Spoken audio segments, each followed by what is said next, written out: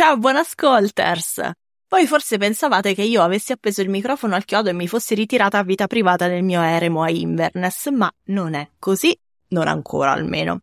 In realtà io, fra virgolette, podcasto ancora, solo che lo faccio in un nuovo podcast che si chiama Facciamo Spazio e niente, avevo dimenticato di dirvelo. Però adesso che ho rimediato, che dite, mi venite a seguire di là? Se cercate Facciamo Spazio sulla piattaforma da cui mi state ascoltando adesso lo trovate e lo notate perché ha una copertina di un viola per niente pastello. Se poi non lo trovate e mi volete seguire, non vi preoccupate, vi metto tutte le coordinate nelle note della puntata. Intanto grazie dell'ascolto di oggi, io vi aspetto di là e a presto!